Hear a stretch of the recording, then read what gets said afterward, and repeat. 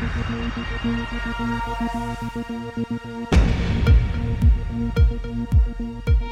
everybody, it's David Plouffe. Welcome to Campaign HQ. First week of May, we are officially now 6 months away from first week of November, which will be Election Day. One thing that struck me this week was seeing Donald Trump at that Fox town hall at the Lincoln Memorial. Just disgraceful to see him there. Obviously, the comment he made that he's been treated worse than Lincoln.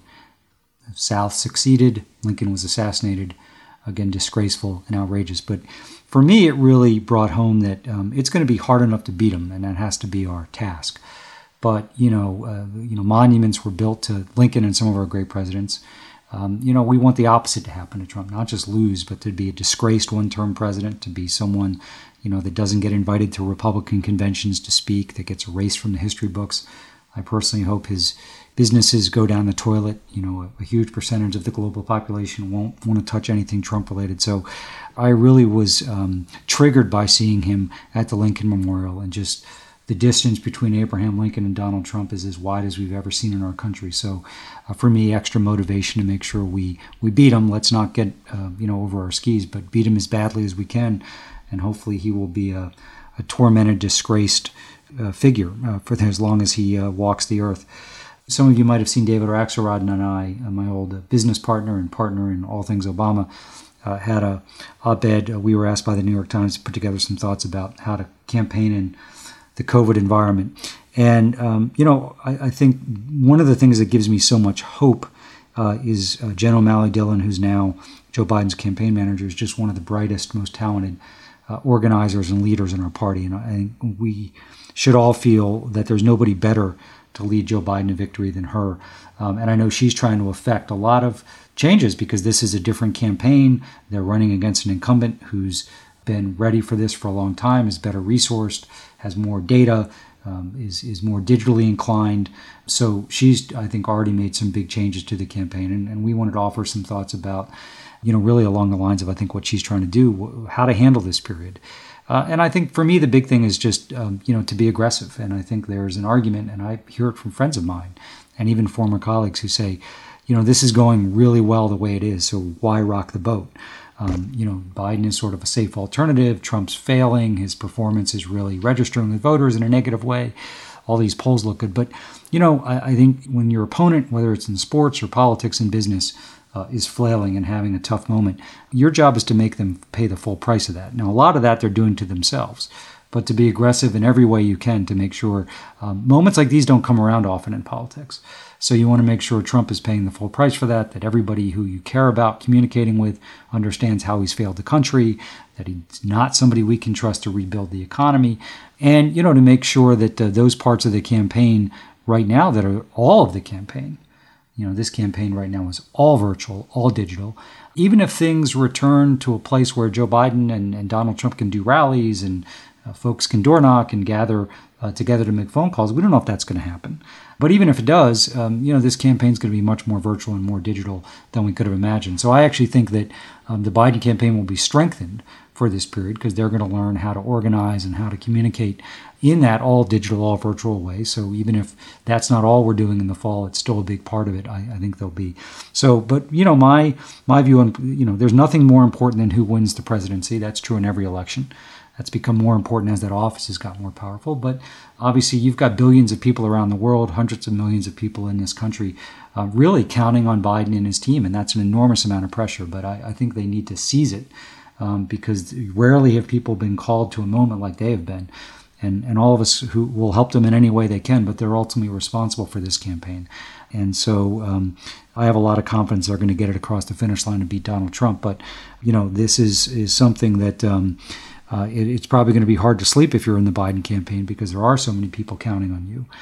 But hopefully they can find a way to seize that pressure and really thrive on it. Because if you're the crew that got rid of Donald Trump, as they say in Philadelphia, you'll never buy a drink in this town again. So we all are rooting for them and will help them in any way. My guest today is someone who's actually played a pronounced role in the presidential campaign this week. Rick Wilson, a legendary political operative. He actually started as someone on the ground. He was George H.W. Bush's field director in Florida in '88 and turned to message and ad making and it has really just been a brilliant strategist and ad maker through the years. He, with some folks like Steve Schmidt and George Conway and Jennifer Horn and Reed Galen, I'm probably missing a few folks, started the Lincoln Project. I'm sure a lot of you are familiar with them, even predating this week. They are doing some great advertising and creative to make the case against Trump. They also put out a terrific pro-Biden endorsement spot. But they put up a spot this week called Morning in America, MOU, that really captured the devastation that Donald Trump has wrought on this country from a health standpoint, from an economic standpoint. And it got a rise out of Donald Trump. They ran the spot on Fox. Trump saw it. He's been rage tweeting, apparently behind the scenes, has been raging as well, and it's really thrown him off his game. And so I really wanted to talk to Rick, both to understand that strategy, because I do think when you destabilize a leader of an organization, that's a huge victory, because, I'm sure Brad Parscale and the entire campaign has been having to hear Donald Trump raging about the spot the Lincoln Project put out and not playing their own game. But they've put together great creative. I think Donald Trump now stupidly reacted to this spot, has helped them raise a lot of money, because ultimately what the Lincoln Project folks want to do is put this great creative in front of voters in battleground states. As important as it is to get in Trump's addled, infantile mind, it's more important to get these great creative in front of voters. And so I want to talk to Rick both about their strategy to mess with Trump, but what their plan is going forward to get this great creative in front of voters, and kind of how he sees the presidential race. And as someone who's been involved in winning Republican presidential campaigns, might see these battleground states and cohorts a little bit differently than some on the Democratic side. Rick is the author of two great books over the last few years. The latest one is Running Against the Devil, which I'm sure a lot of you have read. His thoughts on how to run and beat Donald Trump. And his first book that came out in 2018, Everything Trump Touches Dies. So Rick is clever with his television ads and his digital ads, but also with the titles of his books. So I hope you enjoy this conversation with Rick Wilson. I'm so excited to have Rick Wilson with us here today, a legendary Republican ad maker and strategist and Trump tormentor. We're going to start off actually by playing a couple ads, and then I'll jump into a conversation with Rick. So the first is the legendary, really politically historic ad from 1984, Morning in America. It sort of summed up Reagan's argument to the country that they should give him 4 more years. And then that ad is called Morning in America, MORNING. And then we're going to follow that up with an ad that Rick and his team at the Lincoln Project just put out called Morning in America, MOURNING. And we'll jump into discussion. It's morning again in America. Today, more men and women will go to work than ever before in our country's history. With interest rates at about half the record highs of 1980, nearly 2,000 families today will buy new homes, more than at any time in the past 4 years. This afternoon, 6,500 young men and women will be married. And with inflation at less than half of what it was just 4 years ago, they can look forward with confidence to the future. It's morning again in America. And under the leadership of President Reagan, our country is prouder and stronger and better. Why would we ever want to return to where we were less than 4 short years ago?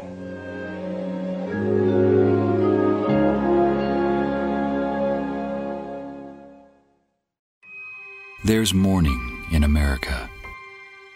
Today, more than 60,000 Americans have died from a deadly virus Donald Trump ignored. With the economy in shambles, more than 26 million Americans are out of work, the worst economy in decades. Trump bailed out Wall Street, but not Main Street. This afternoon, millions of Americans will apply for unemployment, and with their savings run out, many are giving up hope. Millions worry that a loved one won't survive COVID-19. There's mourning in America, and under the leadership of Donald Trump, our country is weaker and sicker and poorer. And now, Americans are asking, if we have another 4 years like this, will there even be an America? Paid for by the Lincoln Project, which is responsible for the content of this advertising. So, Rick, the ad that you guys put out this week has gotten a lot of attention, including from the infantile narcissist in chief. Really got into his craw. So I want to talk about the effect that it had on Trump, but what were you guys trying to accomplish with this spot? Well, I think the most important thing we were trying to do was to lay out a predicate that demonstrated that the things that lifted up Reagan's vote in 1983 were there was an actual sense of genuine uplift in the country. And people actually felt that the economic recovery was affecting their lives and making them feel better. And it captured that moment really perfectly. And it almost made Mondale's arguments impossible against what people felt in their gut. And so when we started seeing that Trump was doing the thing, of trying to do his own versions of this, the economy is going to be great anytime now. The problem of COVID is solved. Everything's going to be perfect and wonderful, and only I can fix it. We decided to flip that on its head because no one believes what Trump is selling in this country right now. No one's buying it. What they do believe is that he has epically screwed this operation up, that he has let Jared run the program to try to turn this around, and it's failed utterly. They do believe that Main Street has gotten, nothing but paperwork, and Wall Street has gotten a huge bailout. I know I don't sound like a typical conservative saying that, but this is the worst crony capitalism, and Americans see it. They feel it. They're also seeing that we've got over 70,000, probably 80 by the time this goes on the air, dead Americans who, in many cases, we didn't have to lose those lives. And we didn't have to lose the entire economy. But Donald Trump's ineptitude and the fact that he delayed and denied that this was a problem and deceived the American people for 2 months, we know that they're feeling these things. And this ad captured that moment, we think, and it certainly captured his attention, because although Donald Trump is not a smart man, he has a kind of like animal cunning about him, about when things are going to put him in a political spot and political danger. And this thing set him off yesterday. I spoke to 2 separate people who were on Air Force One, and I was told you could hear him yelling in the back of the plane, that he was losing his damn mind about it. So in that regard, mission accomplished. Oh, yeah. I mean, that is such, maybe not good news for the country, but in terms of the mission and getting him out of office, you've destabilized the child king, and that's great. So let me ask you about that. So I'm sure people on his staff, his campaign, tell him, don't react to this. All you're going to do is get it more views, help the Lincoln Project raise more money, which is presumably exactly what he's done. So how do you assess his reaction there? Well, on the one hand, as a guy who's written 2 books about this man, I know I've studied him like an anthropologist, and I know he has a short attention span and a shorter temper. And people could tell him all day long, it's a bad idea to go after these guys, because not only are they not your usual Republicans, they're going to punch back, but they're also going to convert what you're doing into more views and more resources, and they're going to go out and get more juice more fuel in the tank to attack you further. Well, he gave us, I don't want to give you the exact number, but it was a very large amount of fuel in the tank yesterday. And as of right now, we're at just under 14 million views on the video. So, he created a viral sensation on our behalf. We thank him for that. But it's because, David, and you have experience running with a guy who was extraordinarily disciplined, who was a focused campaigner, who understood the work of politics. Donald Trump doesn't understand that. He follows whatever shiny object is in front of him, and I don't mean this facetiously, Donald Trump, again, I've studied this guy like an anthropologist. Donald Trump is motivated by what makes him money, what makes him more famous, or what gives him an erection. Those are the 3 motivating factors of Donald Trump. You can put every other thing under that, and maybe these days you could say to sort of self-preservation politically. But all those things are his typical drivers. And when he feels threatened on any of those axes, man, he cannot control himself. Well, and I think on points 1 and 3, reports are, he made as little money as he could, and Stormy Daniels certainly has something to say about point 3. So I'm curious, so 14 million views, I mean, that's 10% of the people that are going to vote in this election. It's enormous organic consumption. I want to talk about particularly with the fuel you mentioned, Trump's now your best fundraiser. The voters you want to reach with not just this content, but over the next 6 months. But talk about the strategy, and I believe this is really important because he is so predictable. You're right. He's got animal instincts. He is actually, I think, understands how people get information these days. He's a blunt force messenger, but he's so predictable in a childlike way. Particularly, you've studied him very carefully. So going into his happy places, Fox and Friends, Hannity with spots that he sees. I've always thought there's value there from a PSYOP standpoint, just because when the leader of an organization, even as unstable as Trump is, to your point, making him even more unstable, doing dumb things like he did in reacting to your ad, so giving the enemy more fuel. I just think that's brilliant. And is that going to be part of your strategy going forward? Look, it's no secret that we know that Donald Trump watches Tucker, and he watches Laura, and he watches Sean at night. We put this out on Tucker very deliberately so he would see it, and so his people would see it. I don't want to spend money on Fox.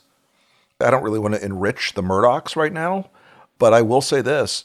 I successfully yesterday, and my teammates and I, we took control of the Donald Trump campaign for a 24-hour period.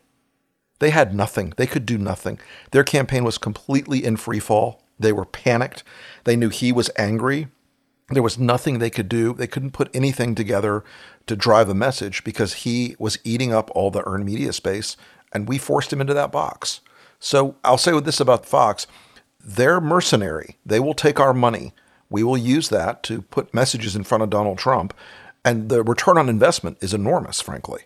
Right. No question. It's brilliant. And, honestly, if you can, this may be too much to ask, but if you just have 3 or 4 more episodes like that, that's 3 or 4 more days, where they're off their game. It's just brilliant. And you know this very well. The only thing you never get back in a campaign is time. And we're running out of it. People are going to be voting in less than 5 months in a bunch of states.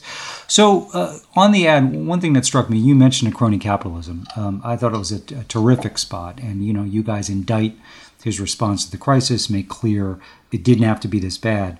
But one of the things I think is going to be a key debate going forward is obviously who can we trust to dig us out of this economic mess?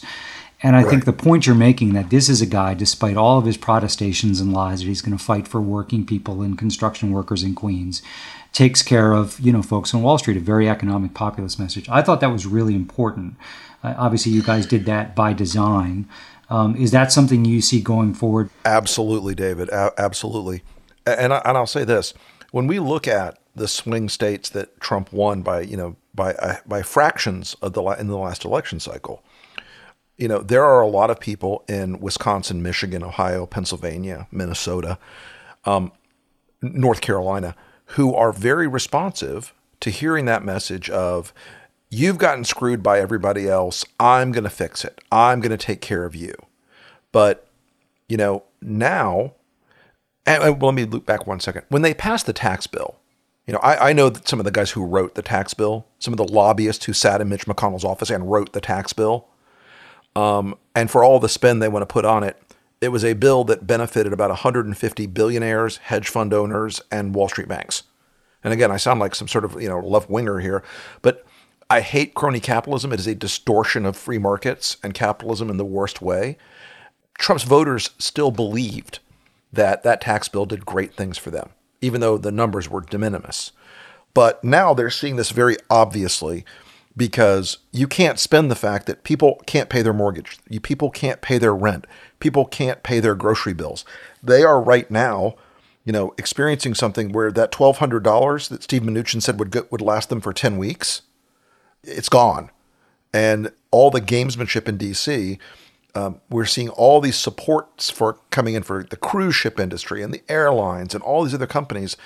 And it's not hitting those voters that Trump needs to hit. And those voters he needs to convince that he's on their side. He never has been. But, he's going to have a much harder time this time because he can't just make an empty promise when they've been economically devastated because of his incompetence. Right. I think that argument, hopefully Joe Biden not just makes it, but wins that argument decisively, which I think he can. Don't you think he's well positioned for that, just being who Joe is? Yeah. Whatever you say about Joe Biden, I think if he should be able to win the argument that, listen, when the chips are down and I've got to make a decision, it's going to be with working people in mind and people in the middle class. Right. That kind of defines him more than anything else. I agree with that. So, Rick, let's say you're able to get to the point, and maybe Trump will keep helping you with your fundraising, where you've got the money you'd like, not just to do the creative, but then place this, both on television and digital. Who do you, from a target standpoint, and maybe it differs by state, but if you had to define, maybe it's not just one cohort, but when you think about a couple typical swing voters who are still wrestling with their decision, who are they? Well, David, we want to make sure that we're addressing the people that we know from, and by the way, on the front end of this, we've invested an awful lot of what we raise on the front end in building out our voter model and our data file and starting to identify and target the voters we need. So we're very much narrow casting here. One of the big areas we're going to look for are people that are fairly self-evident. Those are the voters in 2018, those educated, college-educated women, both Republicans and independents in the suburbs, who flipped in 18 and voted for Democratic candidates, giving Nancy Pelosi control of the House. Those people, some of them held their nose for Trump in 2016 and hoped for the best, and they sort of lived in that behavioral Republican bubble until that moment. And they were like, I just can't vote for Hillary. I'll have to hold my nose and deal with it. Well, that was, they divorced the Republican Party after that. Kids in cages and all the other accumulated scandals and horrors of Donald Trump led them to vote Democratic. So we really want to get those. We want to get independent and conservative-leaning women who, they can't abide Trump. We want to get college-educated white men in some of the key electoral college swing states who have softened on Trump very dramatically. That is one of the groups that we do see moving in the polls fairly quickly. And we want to make sure that we help boost the recapture, or at least, getting them in neutral, of a lot of the union-educated or non-college educated white union Democrats. In places like Wisconsin and Michigan, these guys tend to be a little more rural. They tend to be a little more down market, but they flipped to Trump. And a lot of them voted for Bush and then voted for Obama. And then they went to Trump. And we want to try to help get some of those folks back as well, or at least park them in neutral in this coming race. And in some other states like Arizona and Florida, we'll have some very narrow casted Hispanic targeting to try to make sure that we don't let that part of the target set drift. Right. So that's a very helpful overview of and I think it's great for people to understand that the work you're doing, both where you're spending the money, the creative, is based on that sort of sound research. When you look at the country, Rick, and I want to spend a significant amount of time on Florida, a state that you both live in now but know well. What do you think the core battleground map, I guess, currently is, and if you had to project out 3-4 months from now, is it going to be the same as it is today? Like, where is this going to be decided? I think it's going to end up drifting towards Florida and North Carolina. I think that I know from a pollster familiar with the Trump situation that they are increasingly nervous about North Carolina, which they should not be nervous about North Carolina on paper, but that is a state that is drifting. And Florida, look, I think they still have a very good chance of winning Ohio. It has become much more red. It still hasn't broken the way that it would need to break, I think, to be super competitive for Biden. It's not off the map, but it's still not where they need it to be. I think Michigan and Wisconsin are showing us some numbers, and it's not just a few now. It's starting to become a consistent pattern where Trump's in trouble in both of those states. Now, he will try to work those states very hard. He will try to work the rural areas of those states, the exurbs in those states very hard, particularly on things like Second Amendment, and try to turn this into a socialism versus capitalism race. But I think Florida and Arizona are going to be the places where we have a real bloodletting this time. And of course, my home state is the most expensive place in America to campaign these days because we've got 10 big media markets, and to be on TV here, you're talking a couple $1 million on TV and digital a week. So, and while Trump has money and will have a lot of it, one thing that we're starting to see is that he doesn't get a very good return on his investment. He's not really moving numbers or holding numbers. He's treading water at best. So Florida, I think, ends up becoming a big battleground, and because it's so complex, because it's such a multivariate equation, it's going to be very exciting in the fall. And if you take Florida, sorry guys, my dogs are going off on something out there. If you take Florida off the map for Trump, his electoral path is very narrow. And if he's competitive in Florida, he's going to stay in this fight for the long haul. So, yeah, I mean, I think Florida is close to a checkmate as anything, because even if we don't win Wisconsin, and I still think we can in Arizona, if we get Pennsylvania and Michigan, we're sitting just south of 270, and Florida is just about correct. I mean, I think Michigan is so soft for Trump now. I mean, it is really a lot of the numbers I'm seeing out of Michigan, and I just got some numbers back out of Oakland and Macomb County that just popped my eyes out. I mean, former Trump switchers in Oakland County that I was taking a look at, or Trump switchers, they are clearly moving in another direction. No, I mean, the Michigan numbers could even be worse for Republicans than they were in 18, because I do think I think the suburban movement is not complete, and you guys are doing a lot of work to make sure that's the case. No, listen, when I talk to people about whether they should give money to Biden, I always start with Florida, which is you want that campaign to make the decision to target that state and to be able to do what they need to do to win it, because I don't get it's funny, and you may have interesting perspective on this. I talk to so many Democrats like, well, Florida, we can't win it. I mean, Gillum lost, Nelson lost, Florida, Trump's moved down there, like that matters. It's like, well, Gillum was under FBI investigation. He was a very good candidate, but right. Nelson was not a good candidate. Hillary almost won it. We won it twice. Like, Florida's always winnable. It's also always losable, but that's the point. Look, every statewide race in Florida, and my first statewide race in Florida was 1988. I was the field director for George Bush, the elder. And, we had a big victory that year. But everything since then, and at the same time, by the way, when the vice president blew out Florida, Connie Mack, an old school Republican, squeaked over the finish line in Florida by less than 100,000 votes, I think, or maybe 110,000 votes. And since then, statewide races have increasingly been, very competitive. And while the Republican apparatus in Florida is very competitive and very good at what it does, the state has radically changed in the last 10 years. And if the Democrats can get the work done they need to do, particularly in the growing counties around Orlando, and start addressing the 400,000 Puerto Rican voters that have moved to the state. Rick Scott in the U.S. Senate race last cycle, Rick Scott is not a lovable man. Rick Scott is not an affable man. Rick Scott is not a natural fit with the Hispanic community of any kind.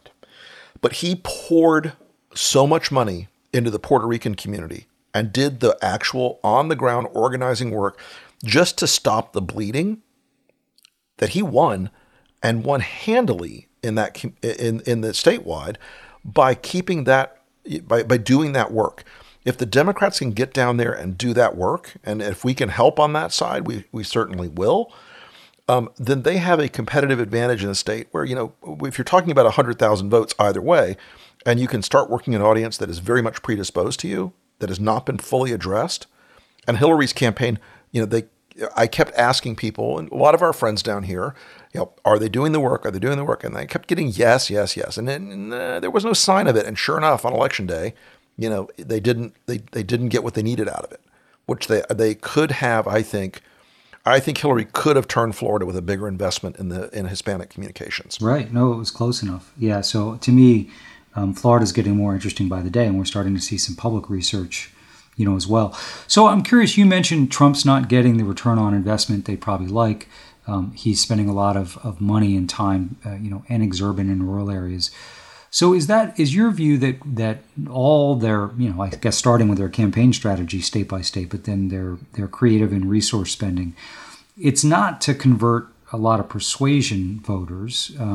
It is to both drive up his turnout and registration and drive people to third party. I mean, which is really curious because you and I have worked in politics a long time. I mean, he may be the campaign above all else that I can remember, that has the least capability to convert swing voters. But there's a lot of people that he can register and turn out. He can register and turn out. Look, they're running a base-only plan right now, almost exclusively. All of their stuff they talk about, we're talking to Hispanics and African Americans, it's all a head fake. You and I both know it. It's all a total head fake. But they're going to try to run up their numbers. They're going to try to run up white, non-college male voters as far as mathematically possible. And they're going to try to turn those folks out in numbers, and to turn out, unlikely voters, and to turn out voters that aren't in the model. And look, your boss did that successfully in 2008, where, the outside the model voter that turned out, you max out African-American numbers and you turn out a bunch of unlikelies, and, there you go. I don't think Trump has that same ability, and I think it's very difficult for him, but I do think he will play third-party games. We will see the Trump campaign juicing up the Green Party. We'll see the Trump campaign trying to do their very best to keep the Bernie battle alive and to stoke that anger with the Bernie voters, to keep them home, or to have them do what they did in 2016, where 12.5% of the Bernie voters flipped to Donald Trump. So I think you're going to see a lot of that, shenanigans on the edges of the election that Trump and his people will definitely try to play out. But the core of their strategy is massive base turnout. Right. Similar to Bush in Ohio in 2004, right? Yeah. Yeah. Well, I was just going to say, and there's a Rove model there. Although Bush was a base plus campaign, it was a hard base plus campaign. Right. So you and your colleagues have figured out a way to get in Trump's head. Now, Joe Biden, I think, in a big macro way has, because, Trump, I think you could argue, got impeached by the House because he didn't want to run against Joe Biden. So he's been in Trump's head for a while. But, now that we're kind of in the general election, what's your, when you think about the Biden campaign, I mean, there is an argument that, listen, things seem to be going pretty well. He's the safe alternative. But I think, doing what you guys have done in the last 48 hours, which is to get him to respond to you, throw him off his game, my sense is that is going to be important for the Biden folks. Maybe not every day, but, you studied Trump so carefully. You've been deeply involved in presidential campaigns. As you assess kind of the Biden strategy and tactics going forward, what are your observations there? Well, I think just as every re-election campaign is a referendum on the incumbent, this really is a referendum on the incumbent. And I don't think Joe Biden has a political upside or a political necessity to go out and make a lot of policy-related arguments. I think Joe Biden needs to sell competence and experience and empathy as a counterweight to Trump, in large measure because those things are the characteristics that some of the voters that have walked away from the Republican Party in the last couple of years, that's one of the reasons they reject him. There's no empathy. There's no competence. There's no solidity to the guy. Joe Biden he doesn't have to be a policy genius to win this election. He needs to be a guy who promises to put people first, do the hard work, run the government for the people, and give a damn. Because I think that is something that we both know about Biden is that is a guy who, and a former Republican elected official a former U.S. Senator one time told me, he says, I want Joe Biden to read my eulogy. He says, because that guy gives a damn. And he remembers things about people, and he gives a damn about people. And he was struck because he'd been asked to go out and do some surrogate work in 2008, and he was like, maybe not. I like Joe personally. I think that likability, that affability, that decency about Biden is as big of a campaign weapon as any big speech or any big rally or any convention moment. And I think those things are very much on brand for Biden. No, I agree with that. I think from a positioning standpoint on kind of the positive attribute side, that's you can't go wrong there. And but with your Biden campaign, how do you think about the more aggressive case you're making against Trump? How do you break through with that, both with voters and, maybe? Well, look, I think you keep letting Trump make the case against himself on the one hand. I mean, he has built this amazing library of quotes and statements and video of him this arc of the story of COVID with Trump, from denial and deception in the front end in January and February to trying to basically wash his hands of it in May and telling the country, F off, you're on your own. I think that is a storyline where you make that incumbent referendum question. Almost all of it is going to be about the state of this economy because of Trump's failures and the state of the American people because of Trump's failures. I mean, there's nothing affirmative about Trump that people are believing right now. They don't think the economy's better or going to get better. They're worried about COVID being worse than ever. And they're worried about the fact that this guy doesn't care about anything except his own needs and his own reelection and his friends on Wall Street. Right. So I think this, as you made the point that's so true, that the one resource you never have enough of in a campaign is time. And so every day is important. But it does strike me, Rick, that this period is important because, one of the things I've learned in politics, and I think this is true for any competitive endeavor, is when your opponent is flailing, you better make sure they pay the full price for that moment. You just don't let them up. Oh, yes. And Trump's, obviously politically right now in some decline. And I think the fact that you guys are taking the stage in a big way, right. Some people say, wait till the fall. I mean, to me, that's bullshit. Like, you just got to go in for the kill. Do you think there's a chance over the next 60 days? I mean, some of these attitudes could be cemented in with smart work so that he just has a hard time getting back to the surface line? Right. And David, I will say this. Every time a Biden surrogate or a Biden ally is able to go out there and lay a lick on these guys and to hit them, they ought to be hitting them. Every time they can go out and make the case that this guy is a failure at the big test and that this was the big test and he failed it from the beginning, they ought to be doing it. And, we're going to continue to play our part in this sort of guerrilla warfare we're in, because although not every ad we do is going to get 15 million views and not every ad we do is going to get Donald Trump, rage tweeting at us at 1 a.m, we know now that he is manipulable. We know now that he is somebody who can be played. And we know that his campaign was frozen yesterday. I spoke to 2 reporters who were on Air Force One yesterday, and they said it was just hideous. It was just, he was in a foul, bad, yelly mood. And that the whole thing, the whole thing was driven by, he didn't feel like his campaign had already defended him enough on this. And why were we able to do this? And why were we allowed to do this? So that reality bubble he lives in, that's a big advantage for Biden's campaign if they start to take it and they start to push and push and push. And that doesn't mean Joe has to be out there on camera every day. I mean, look, I want to see more of him, but I don't have to see him trying to seize the earned media ground from Trump, because Trump organically tries to seize the camera, and he wants that fight to be in that space. He wants it to be about my ratings, my viewers, my clicks, my whatever, and I think Biden needs to make this battle about moving those numbers and continuing on that message and doing that affect as a future president, where he gives a damn about people. He's competent. He's experienced. He knows what's up. He knows how to work the problem. He knows how to get smart people in a room and listen to them. People are desperate for what I like to call radical competence right now. It's why governors, Republican governors like Mike DeWine and Democratic governors like Gretchen Whitmer, why their numbers are through the roof, and Andrew Cuomo, why their numbers are in the 70s. It's because they're out there every day and they're not trying to make it about them. They're trying to make it this nuts and bolts. Here's what we got to do. We're moving this we're doing this, and then we're doing that. We're doing this other thing. Here's what we recommend that you do as citizens. Boom, boom, boom. Here's what we're going to do to try to, make sure that we can, test people or treat people. Boom, boom, boom. All those things Trump is incapable of.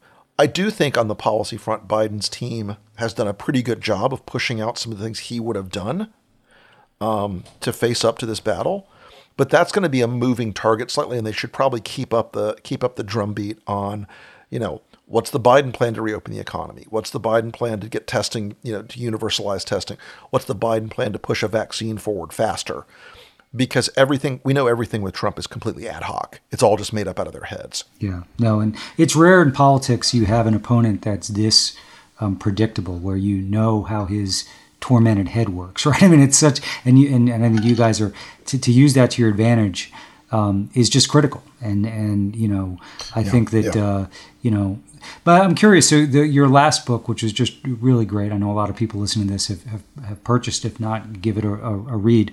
Running Against the Devil. So listen, I think Trump's now, you know, 2 or 3 months ago, you might have said this was a 50-50 proposition. I think, you know, Biden's probably a slight favorite now, but, you know, Trump's going to bring his vote out. So in terms of running against that devil, and as you said, you've studied him almost at an anthropological level, how could they pull this off? What's the Trump path to victory? And I'm talking states, messaging. I'm just, you know, maybe this is the 3 a.m. moment for you when you think about how does this guy get a second term? Yeah, I do.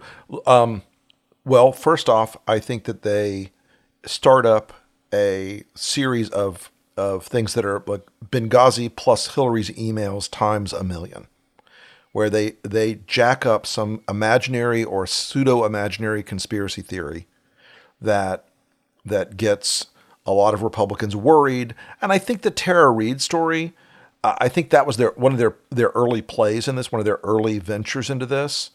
I don't think that's worked out as they thought it would work out. And it's in a weird sort of limbo right now, I think.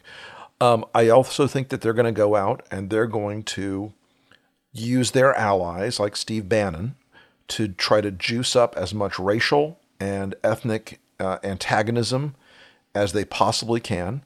I think on the top end of that, Trump will start talking about caravans again, and he will start talking about the insidious Chinese. You're starting to see that.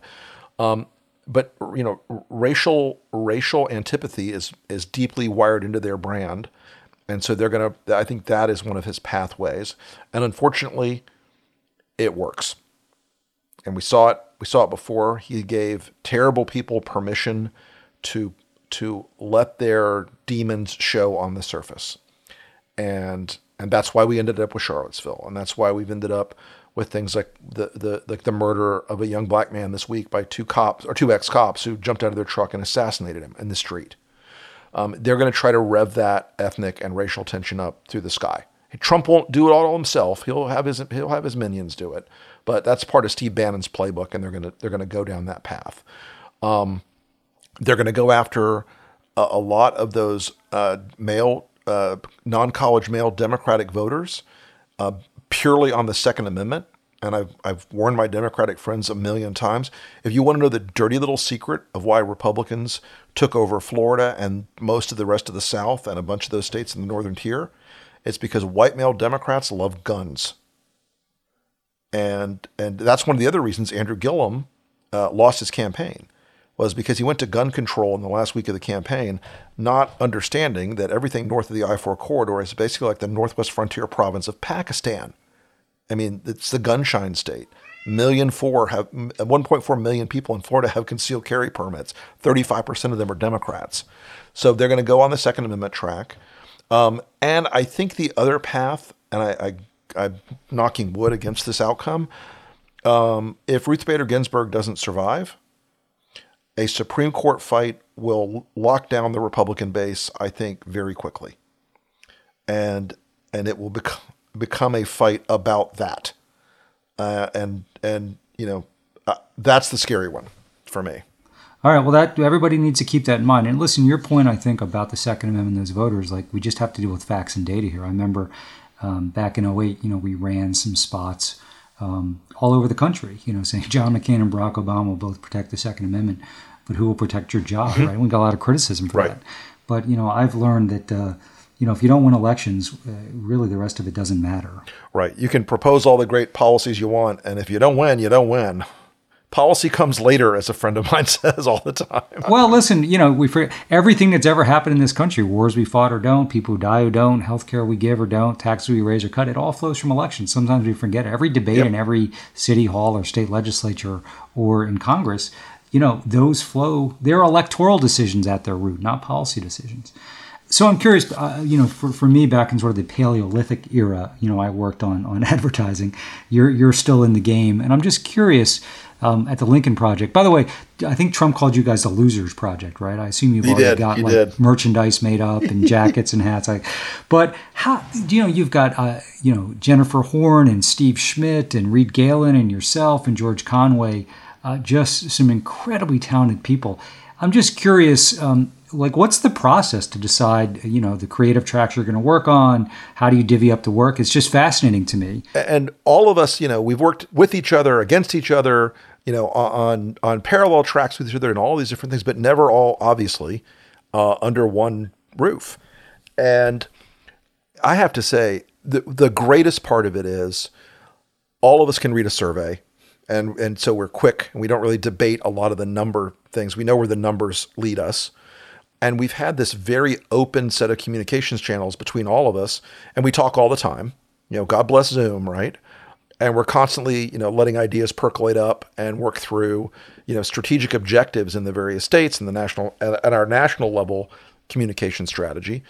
And so, and the other part of it is nobody's here trying to be the golden child for the candidate.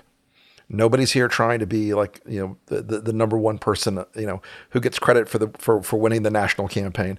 We're all just in this fight for the right reasons, and we have a great team of producers right now who are just tearing it up and having a ball, because they're off the chain. They don't have I told the guys with Morning, I was like, listen, I want you to give me something that is a visual counterpart to the original, because the flip itself is powerful enough, but the visual has to be there.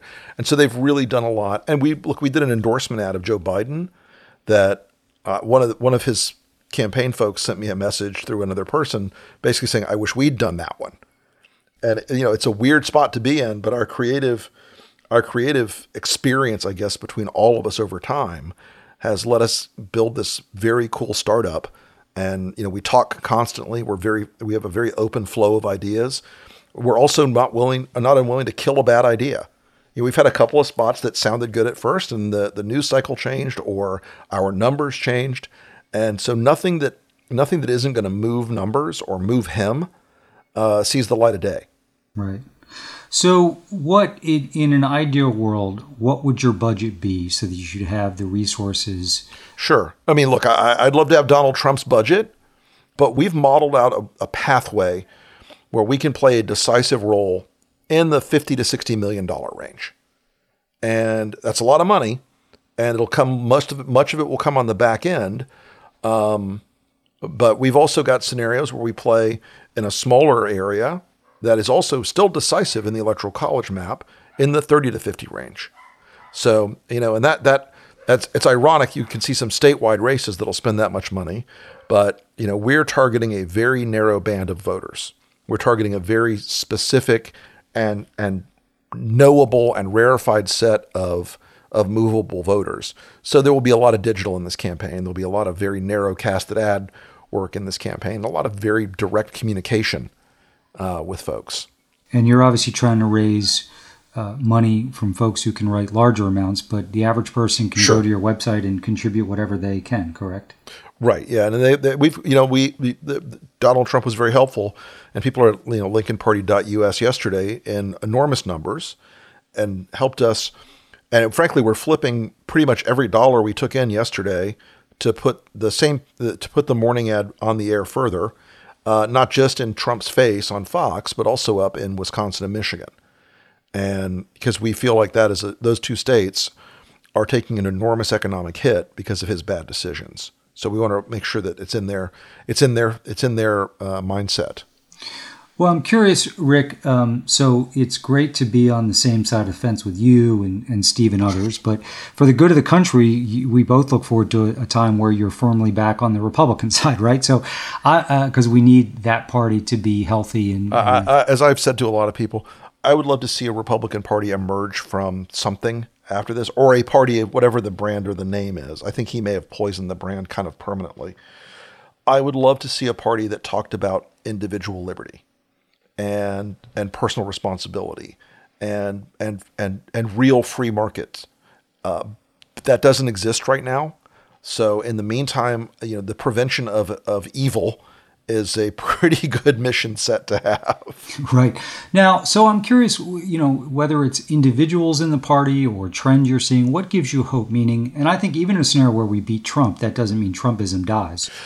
Well, yeah, I mean, there's a scary part of it, and there's a cohort of younger U.S. senators in particular, and I mean folks like Josh Hawley and Marco Rubio and Ted Cruz, who believe they can sort of sand off the rough edges of Trumpism, who believe that they can turn nationalist populism into a political tool and rebrand the Republican Party as that nationalist populist economics base. It's not about free markets anymore, and it's not about individual liberty or responsibility. It's about the same kind of statism they would decry. The same. I recall when picking winners and losers was a bad thing, but now you've got guys like Josh Hawley and to a lesser degree Marco, basically saying the government needs to decide who's going to provide certain services in our country. The government needs to decide who's going to do who's going to be allowed to trade certain products overseas, and I think that is a dangerous pathway. I also think it probably doesn't work in a lot of ways. I think especially post-COVID, the argument of competence and that government isn't really some giant scheme just to steal your liberty, but rather, there's a necessity of certain levels of governmental responsibility. I think that hurts their argument a lot. And I think that I hope Trumpism itself, dies a fairly ignominious death this fall. But if it doesn't, we may end up with Donald Trump for 4 more years. And if not, I don't think a lot of these Republicans understand that, Donald Trump Jr. or some other Yahoo from the Trump world will go out there and try to seize the mantle. He's had a big effect on our politics, and I think it's going to take a long time to shake it out of our system. Yeah, and is there anybody that you've seen come on the scene over the last 2 to 4 years that gives you some hope? Honestly, not really. I mean, there are a few folks who I'm in contact with still, and I went from this in 15 and 16. I mean, I knew dozens of members of the House I was talking to, and a dozen members of the U.S. Senate I was friendly with, and that number has sort of winnowed away. They've either left, quit, been beaten, or they're too scared.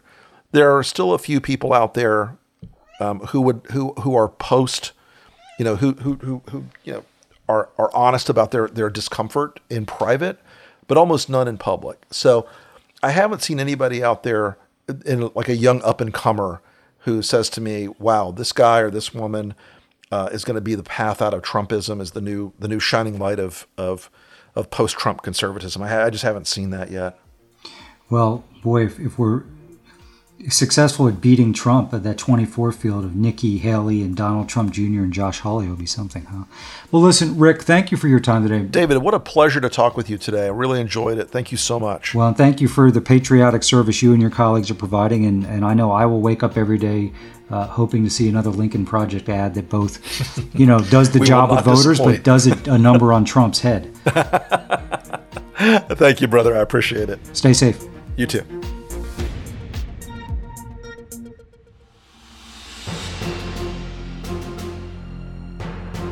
Well, I want to thank Rick for that conversation. I love following Rick on Twitter and the television interviews he does. So it was a real treat for me to spend some time with him, talking with him on this podcast.